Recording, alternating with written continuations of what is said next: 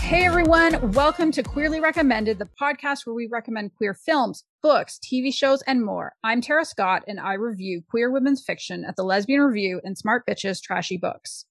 And I'm Chris Bryant, a contemporary romance writer for Bold Strokes Books. It is Pride Month. I don't know if y'all know. Have you been to Target? Have you seen the t-shirts? We are thrilled that we're joined by a special guest today. She has more than 65 books, many of which are my own personal favorites. She's also the founder and publisher of Bold Strokes Books. Welcome to Radcliffe. Hi, thank you, Tara. Hi, Chris. Thank you so much for having me. Hi, everyone. So I was thinking for Pride, it would be kind of fun to talk to somebody who both writes and publishes. You've done a lot. You've seen a lot. You know a lot about kind of the roots of our literature. This is something that I care pretty deeply about. So I wanted to start by asking you, what do you see as the roots of lesbian publishing? What are those books or authors or publishing companies that if they didn't come around, we just couldn't get to where we're at today? I think that we have to go back about 70 years, which is a really short period of time when you think about the history of literature or the history of any specific genre. Mm-hmm. Romances, for example, are probably 220 years old if you want to go back to Austen. Mm-hmm. But for us, for the history of our fiction, we're looking at the late 1940s and early 1950s in terms of first seeing queer fiction in the popular media. In fact, if we're all kind of familiar with the term pulp fiction, mm-hmm. which was very popular in the 1950s. And basically, a lot of these books were published by Fawcett and some of the big traditional publishers who were publishing paperback books. I would not say that that's the root of today's queer publishing world, but it was the first time that many individuals still alive today saw themselves in any form whatsoever in printed format. Mm-hmm. Thérèse Couturier wrote Women's Barracks in 1949, which was the first time there was really lesbians in a printed format. It was pulp fiction, but it was a very interesting book that was based on some of women's experience in World War II in Europe. And then, of course, Anne Bannon and some of our other legendary authors were writing in the 1950s. And when we go back and we look at those books, we say, well, they're not the lesbians of today. They didn't have happy endings for the most part. A lot of them were unhappy individuals. And yet, if you talk to Anne, and I've talked to her, and perhaps you've talked to her too, she got bushels full of letters thanking her for writing those books so that we could see ourselves at all in any form, in a form of media. But I think that the real roots of today's publishing world began right around the same time as what at the time we called the Gay Revolution, which was Stonewall in the late 1960s. And then in the early 1970s, there was an explosion of queer publishing. And NIAID was formed in 1972 by Barbara Greer and her wife, Donna McBride, and Muriel Crawford and her wife, Anita Marchand. So those four women formed what became NIAID, which for the lesbian publishing history, I mean, that was really, without NIAID, I think that we would not be where we are today. That was a publishing company that created popular fiction for the average reader, just like most commercial fiction today is geared towards a large part of the population. And that's what this company did and gave a home to some of the authors who became legendary. K.B. Forrest, for example, Sarah Aldrich. And that's the real roots, I think, of our fiction today. Then there were many other publishers at the same time. Allison came along in the late 1970s, early 1980s, and they were primarily publishing gay fiction. They did sometimes publish lesbian fiction.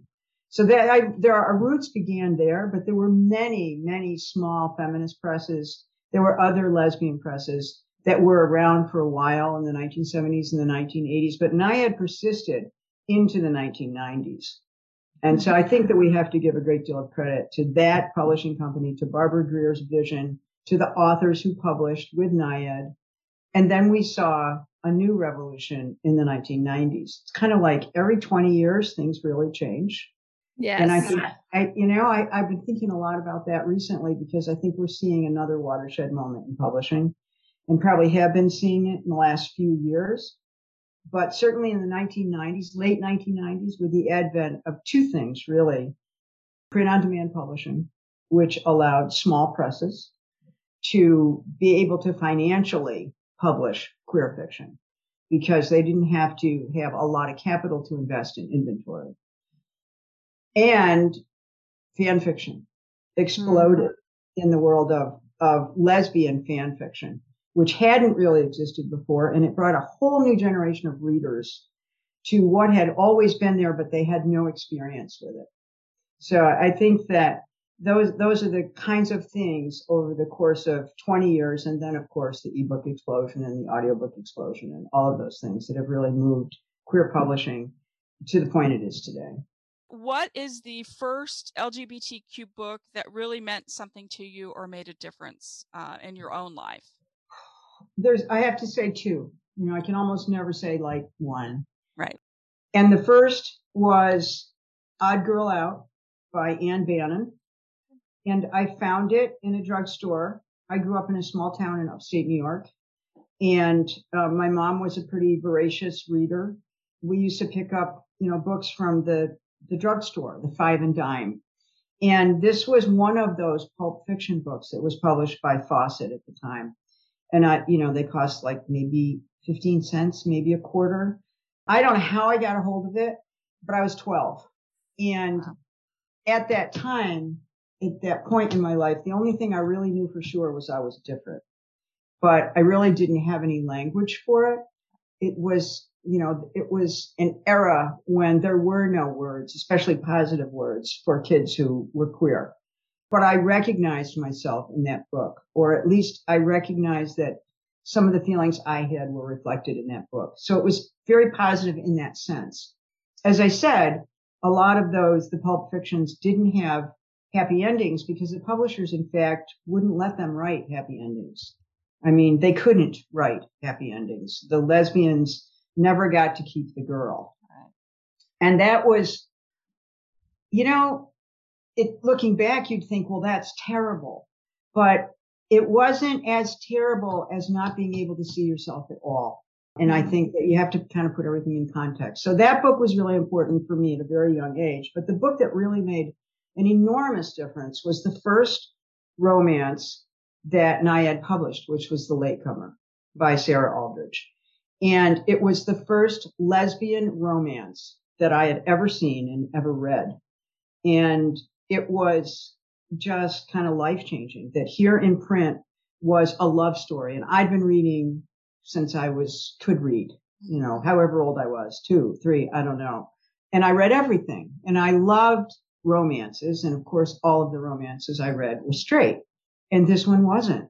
Looking back now, if you read it, it's relatively short. I mean, NIAID's sort of model was always relatively short, probably less than 50,000 words.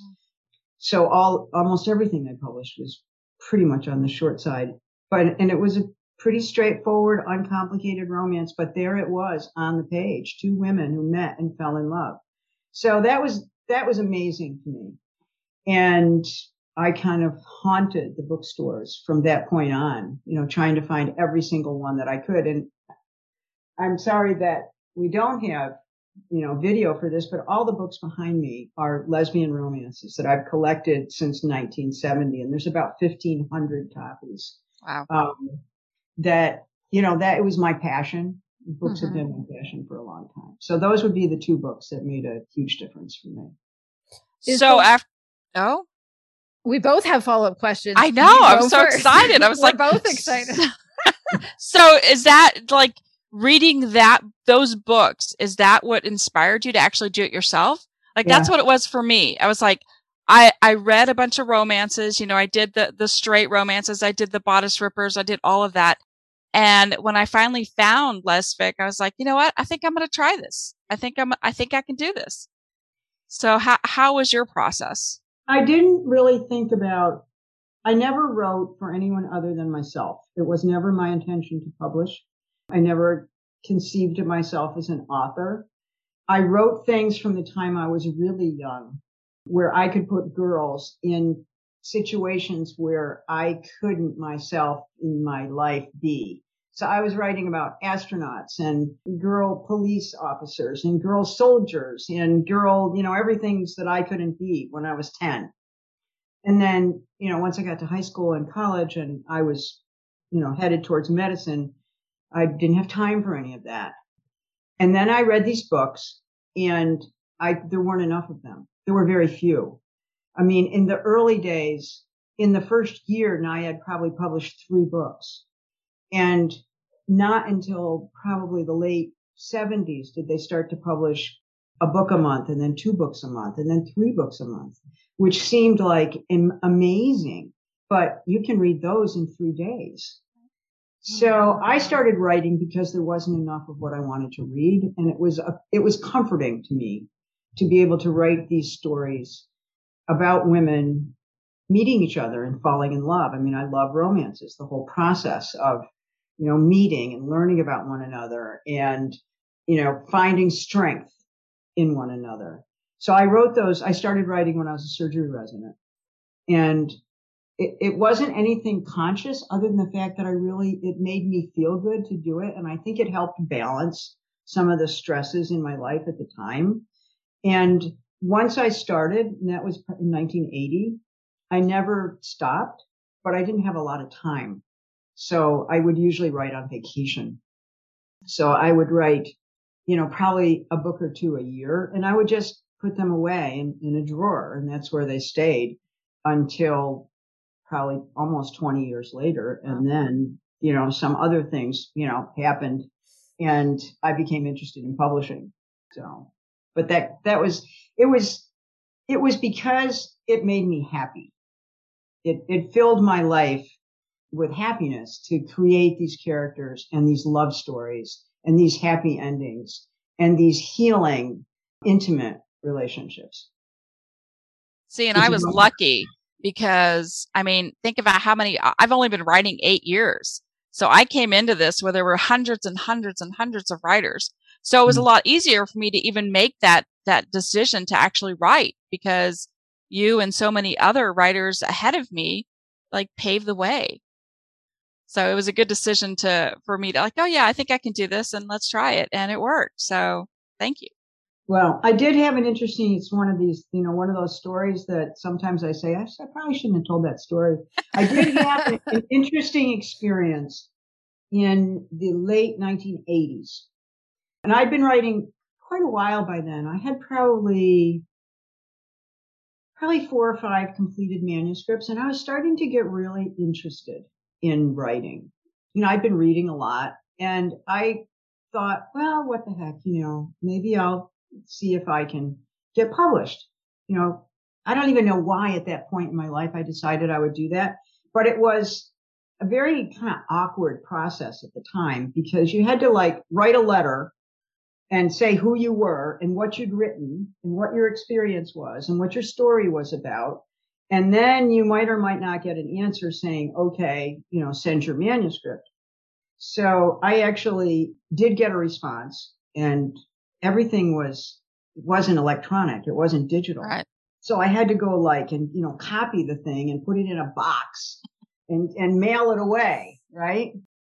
And then I'm seeing patients one afternoon in the clinic, and my secretary said, so-and-so is on the telephone, and they had no idea who it was. And I'm like, oh, okay. So I run back to my office, and so this publisher says to me, well, we've read your book and we'd like to publish it, but it's really not very good.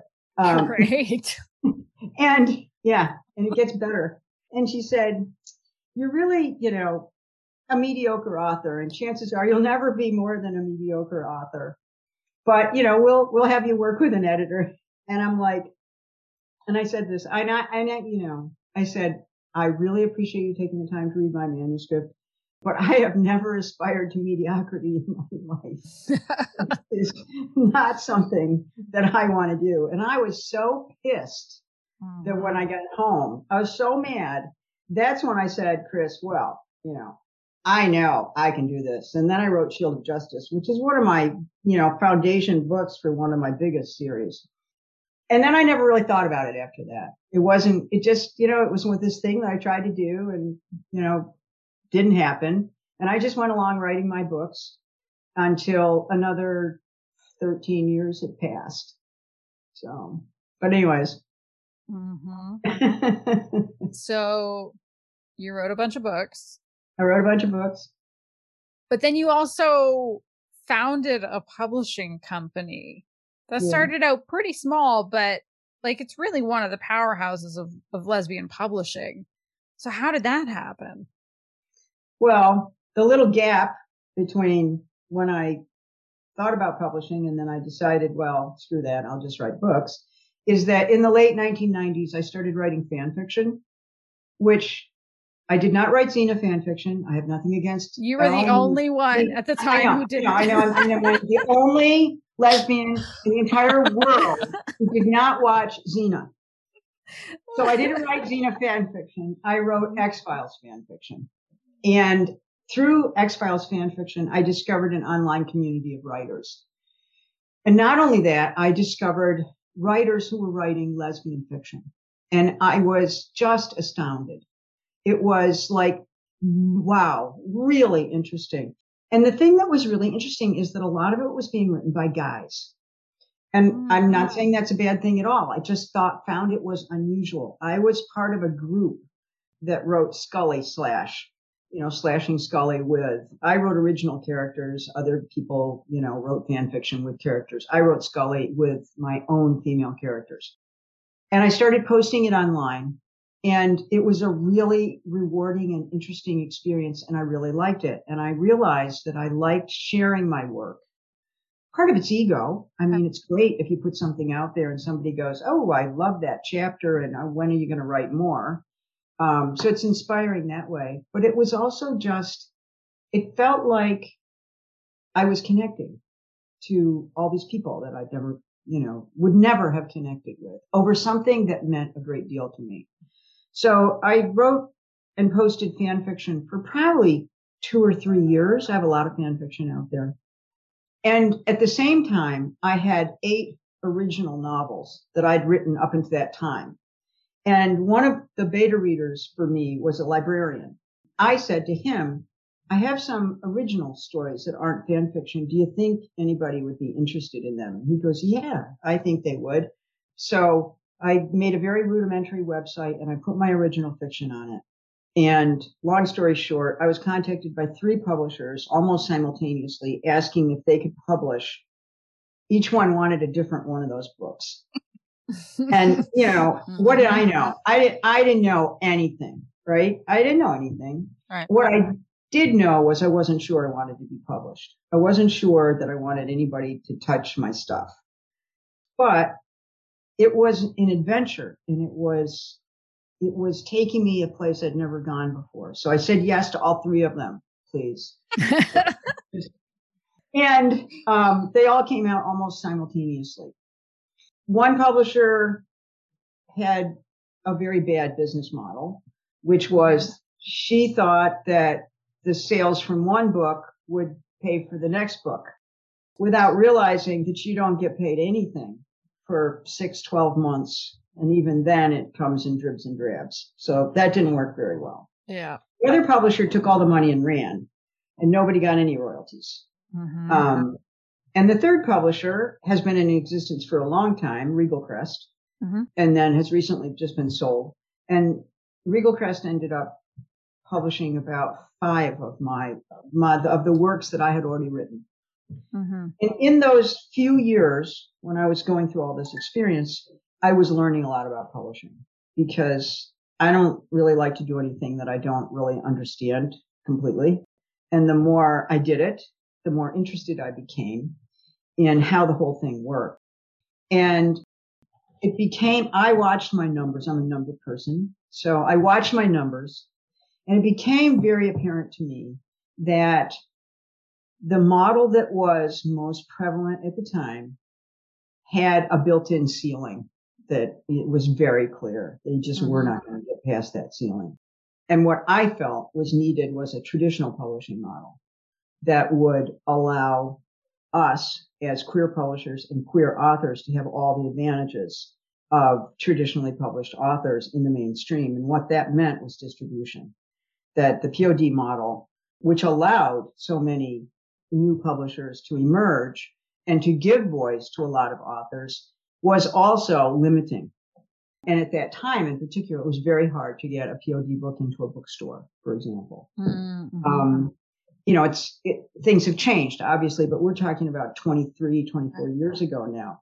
So what I wanted to do was start a company that would have all the distribution channels available to our works that everybody else had. I felt we needed a seat at the big table, and the only way to do that was to have a traditional publishing model.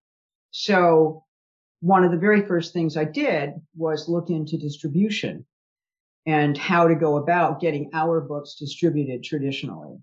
And it turns out at the time, Linda Hill was just forming Bella Distribution, which is separate from Bella Books. It's a distribution company. And she was looking for people to distribute.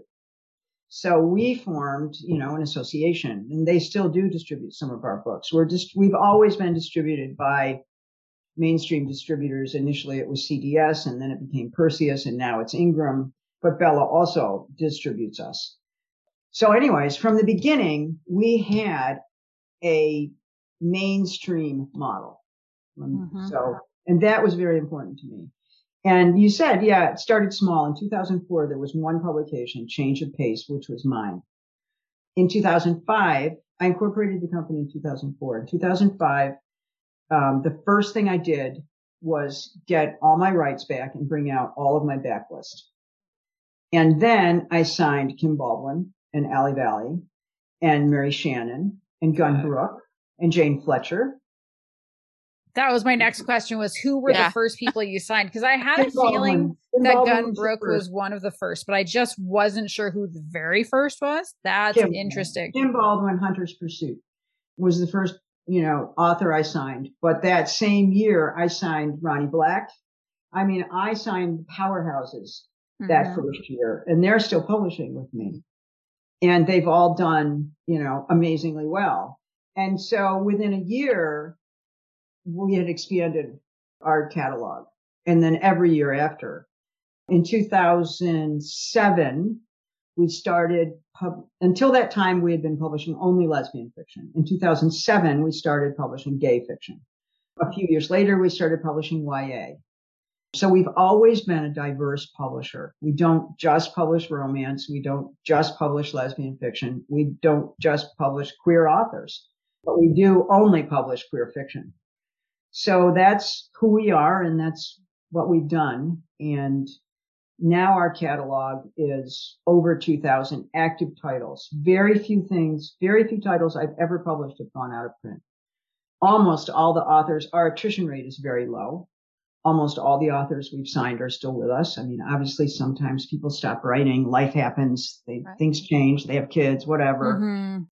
But our model has always been based on a long-term developmental relationship that I didn't have, and that I felt what was needed for a successful publishing house was to make the authors better, help the authors do whatever it was they needed to do to be better, and find all the ways you could to sell their books.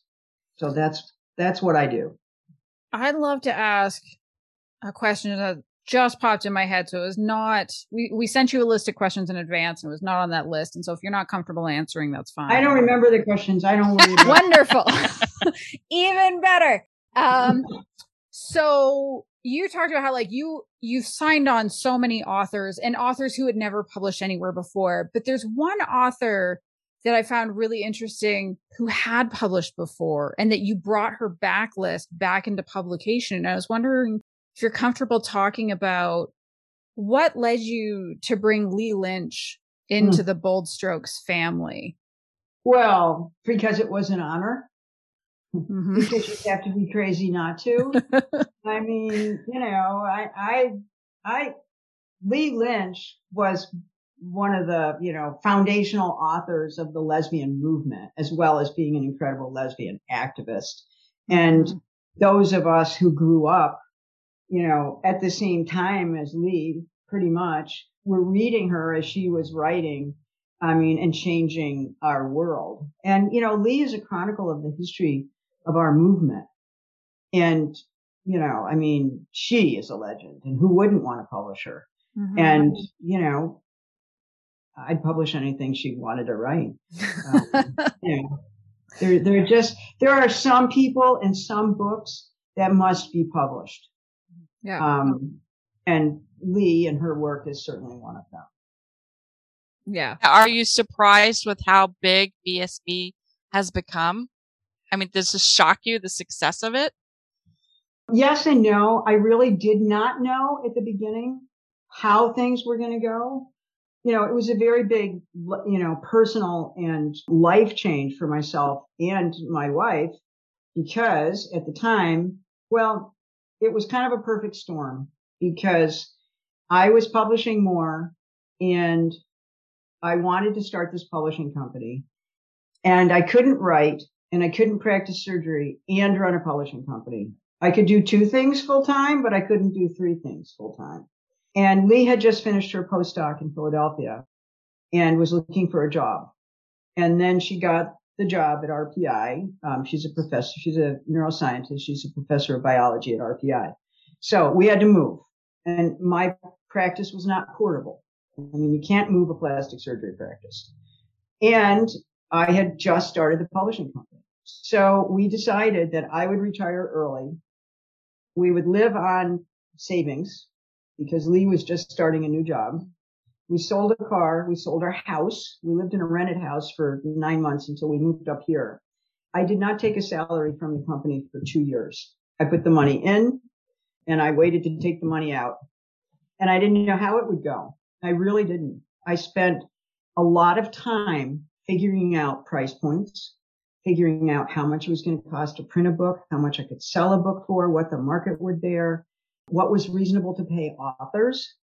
And I had no idea where it would go, but I have always tried to make good business decisions. Number one, doesn't help the author if your company goes down the tubes. Right.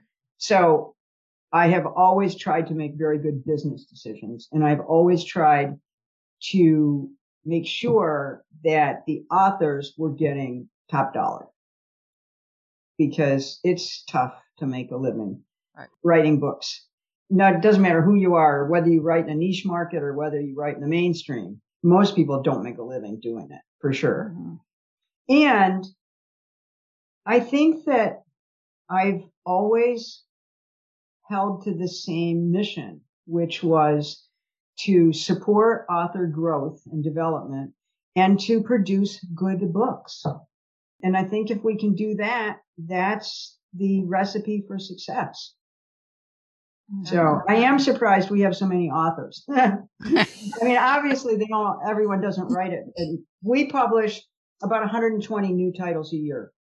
And there's about 80 authors who write those. Not the same 80 authors every year, but some authors write more than one book, as you know. And some authors don't write more than a book a year, or maybe sometimes a book or 2 years. And there's a lot of those authors that aren't writing at all. And then sometimes they'll come back 5 years later and say, we're publishing one for Tanai Walker soon, and she hasn't published anything in 3 or 4 years. And then this is a point in her life where she's writing again. That's exciting. That's great to hear that she's coming back. Yeah. So I want to take a little bit of a turn.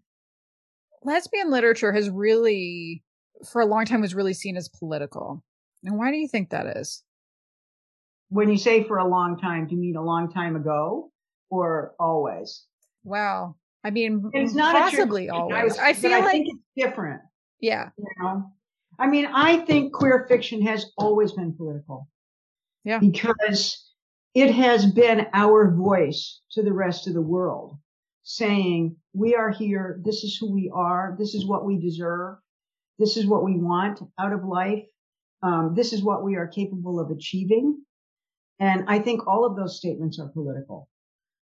Yes, in the 1970s, when the country was politicized around war, around race, around gender, around sexuality, there were lots of let's say, more essays and more, politically directed works and collections that we don't see as much of today, where it seems like many more people were writing political essays. And I think that's partly because of what was happening in the country. But I think that every time we write a book about our lives and our experience, it's a political statement. I mean, we aren't always writing about the problems that we might see socially or culturally, but they filter into our work. If our characters are living in a real world or any world, they're going to be dealing with those issues. So in that sense, I think that queer fiction is always political. Mm-hmm. And kind of related to that, my perception as a reader and a reviewer. And so I've been reviewing, I have to do the math based on how old my youngest kid is. So I've been reviewing in the space for 7 years, probably reading for about a decade. And I've noticed the stories have been changing. And even the stories had been changing kind of up to that point, because in probably the decade before I started reading, so many of the books were like coming out stories. And that's not really the case anymore. And that seemed to kind of align with LGBTQ people fighting for and winning more and more rights, especially in the United States. Politics, unfortunately, seem to be taking a turn kind of backwards again. And we're having to collectively, start to mobilize again and kind of fight for rights again. Mm-hmm. And given all of that, what do you see as the role of queer literature? And where do you think we might be moving as a group and where our stories might end up moving? Well, I think that it's not just queer literature. It's all literature reflects the social time to a certain extent. Not completely or not exclusively, but it's a reflection of the world around us as we write. Mm-hmm. So in the 1950s and the 1960s and the 1970s, we were just becoming visible, just becoming cohesive as a community. So our works reflected that. The struggle to come out, to find others, to deal with families who were negatively disposed. Not that those problems are gone, and not that we don't still write about them, but the focus, as you say, was much more on what was happening then in the world. And I think that's the role of literature, to reflect the world around us, but also to project where we would like the world to go. And I think there's no question, if you look at our literature now, we're writing about things that we weren't writing about 10 years ago. We're writing about gender. We're writing trans characters that weren't showing up in our fiction 10 or 15 years ago. They were, but not to the extent that we're seeing characters and those life issues today. We're seeing scenarios that reflect the political issues that we're seeing in the world. And I think that is the role of all literature. So certainly it will be the role of ours as well, to bring into our stories, whether we're writing science fiction or we're writing romances, they deal with life issues at the core. So, I think that as we as a queer people are challenged, we will be writing about those issues as we go forward. I think right now, diversity, inclusion is very important and very evident on the social scene and on the cultural scene. And we're writing and seeing more of that in our fiction. So we're recording this on May 25th, and this will be available for listeners. I think it's going to be towards the end of June. There's been a lot happening. It's been a heavy, heavy year. Are there any types of stories that you draw strength from in difficult times? Are there any types of stories you've been finding yourself gravitating towards? Well, I'm a romance writer, and we could talk a long time about the romance genre and the misinterpretations of it, the strengths of it. But at the core, romance fiction is the story of people's lives. It's the story of the intimate connections that we make with other human beings. And it's hard for me to believe that anyone can't respect a story like that. So for me, I read romances because I know, obviously, that there's going to be a positive ending, which I really appreciate. Mm-hmm. But it also allows me to experience the intimacy that we as humans seek and form and give strength to others. So I like to read romances, but I'm a pretty varied reader. I like epic fantasy too. I love epic fantasy. And, if there's not, blood on every other page, it's just not right. So, I'm not just reading warm, fuzzy books. Yeah. And I think that's because in epic fantasies, the canvas is large. The evil is large. There is moral ambiguity in that the heroes are not always heroic. So I think that they're very human. Mm-hmm. So, and they're very engrossing stories if they're good epic fantasy. So, it's totally on the other end of the spectrum. And I think that there are all kinds of books that we can read that will give us strength and make us feel better. I want to follow up on the romance thread because, again, a little question popped up in my head. It feels like about 2 to 3 times a year, always around Valentine's Day for sure. Like you can set your clock by it. There's some kind of a hot take. It's either a tweet or maybe it's a piece that somebody decided to bravely publish on some website about, well, why does romance have to have a happy ending? What is your reaction? Well, when if it doesn't, it's not a romance. I mean, it's pretty simple. A love story doesn't have to have a happy ending. I mean, the obvious one is Love Story. That might be too old for some listeners, but that's the classic love story that, will tear your heart out. And then, of course, she dies in the end. Thanks very much. But in the romance genre, the genre paradigm leads to a happy ending. And it's as simple as that. If you have a mystery and you don't solve it, then people are going to be really pissed off about that mystery. Mm-hmm. If you have a sci-fi fantasy work and the aliens win and blow up the world, then you're probably going to have a few unhappy readers. And as a genre, the genre dictates that the characters fall in love, overcome the obstacles that have kept them apart, learn about whatever inside of them is preventing them from making an intimate attachment, and they pledge themselves to each other because they love each other. And that's the ending. Now, the happy ending has morphed into happy for now to make it perhaps more palatable to contemporary audiences, but it's really pretty simple. If it doesn't have a happy ending, it's not a romance. See, what I'm going to do now, we're going to get a clip and it's going to be of that. And now every time I see somebody publish their hot take, I'm just going to slide it to them. We're done. We're done with this. Okay, last question. Is there anything you'd like to queerly recommend to our listeners? I generally don't recommend specific titles because there are too many that I love.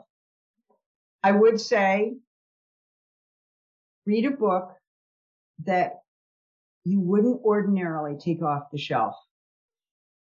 Read a blurb and think to yourself, oh, this isn't about me, so I probably won't like it.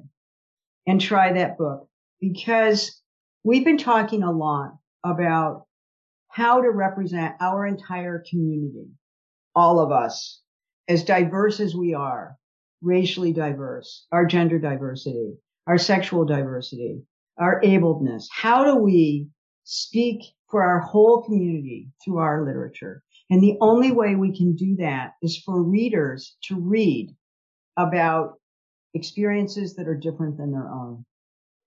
And I think that if we write it and you read it, we can continue to support all of those diverse voices. But if they write it and we publish it and you don't read it, we can't keep publishing it. And that's the reality of how the book business works. Yes, we want to have diverse fiction. We want own voices. We want inclusivity, but we need our readers to get on board. And if you read one book that's different than what you usually read, about a life that's different than the one you think will connect to yours, that will make a difference. So that's what I would ask, I guess. I'm going to throw an additional plug. Review it when you're done. Yeah, that would really help too. That is all for this episode. Thank you so much, Radcliffe, for joining us. Thank you both for having me. It was great. And thank you everyone out there, and happy Pride. Yes. Thank you everyone who listened to this episode. If you enjoyed it and you haven't already subscribed, please make sure you hit that subscribe button wherever you listen to podcasts. You'll get notified whenever we release a new episode. If you have a friend who you think would like the show, please tell them all about it. And if you'd like to support us, we have a link to our Ko-fi in the show notes, or you can visit kofi.com/queerly-recommended. Or if you want to connect with us on your favorite social media sites, just search for Queerly Recommended on Instagram, Twitter, Facebook, or email us at podcast@queerlyrecommended.com. Goodbye.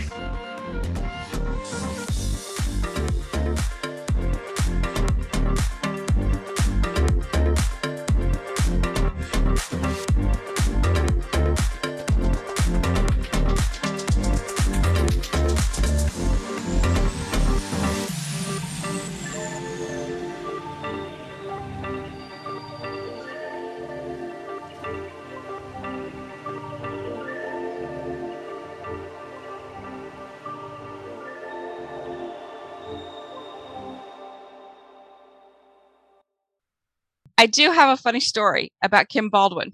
Do you want me to stop recording first, or do I keep recording? Oh, I mean, this could be an outtake. It's not anything bad.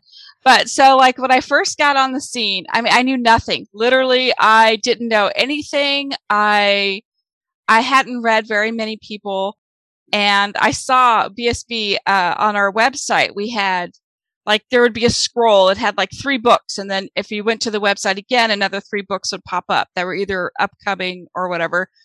And my book, my very first book, Jolt, was on a slide with C.A. Popovich, The Edge of Awareness, and Kim Baldwin. And so I tagged, I can't remember if it was Facebook or if it was probably Facebook. And I tagged everybody, and Kim was like, because I go, oh, look, we're all publishing twins or Twinkies or triplets or whatever. And she's like, yeah, this isn't my first book. I was like, yeah, because I knew that Poppy and I it was our first book, but it wasn't hers. And I didn't even know that. And so she's like, yeah, no, I've been with BSB for a long time now. So now I know since the beginning. I did not know that. So, but yeah. That's a great, not my first book. Yeah, not my first book, Chris. Okay, sorry. That's a good one. All right.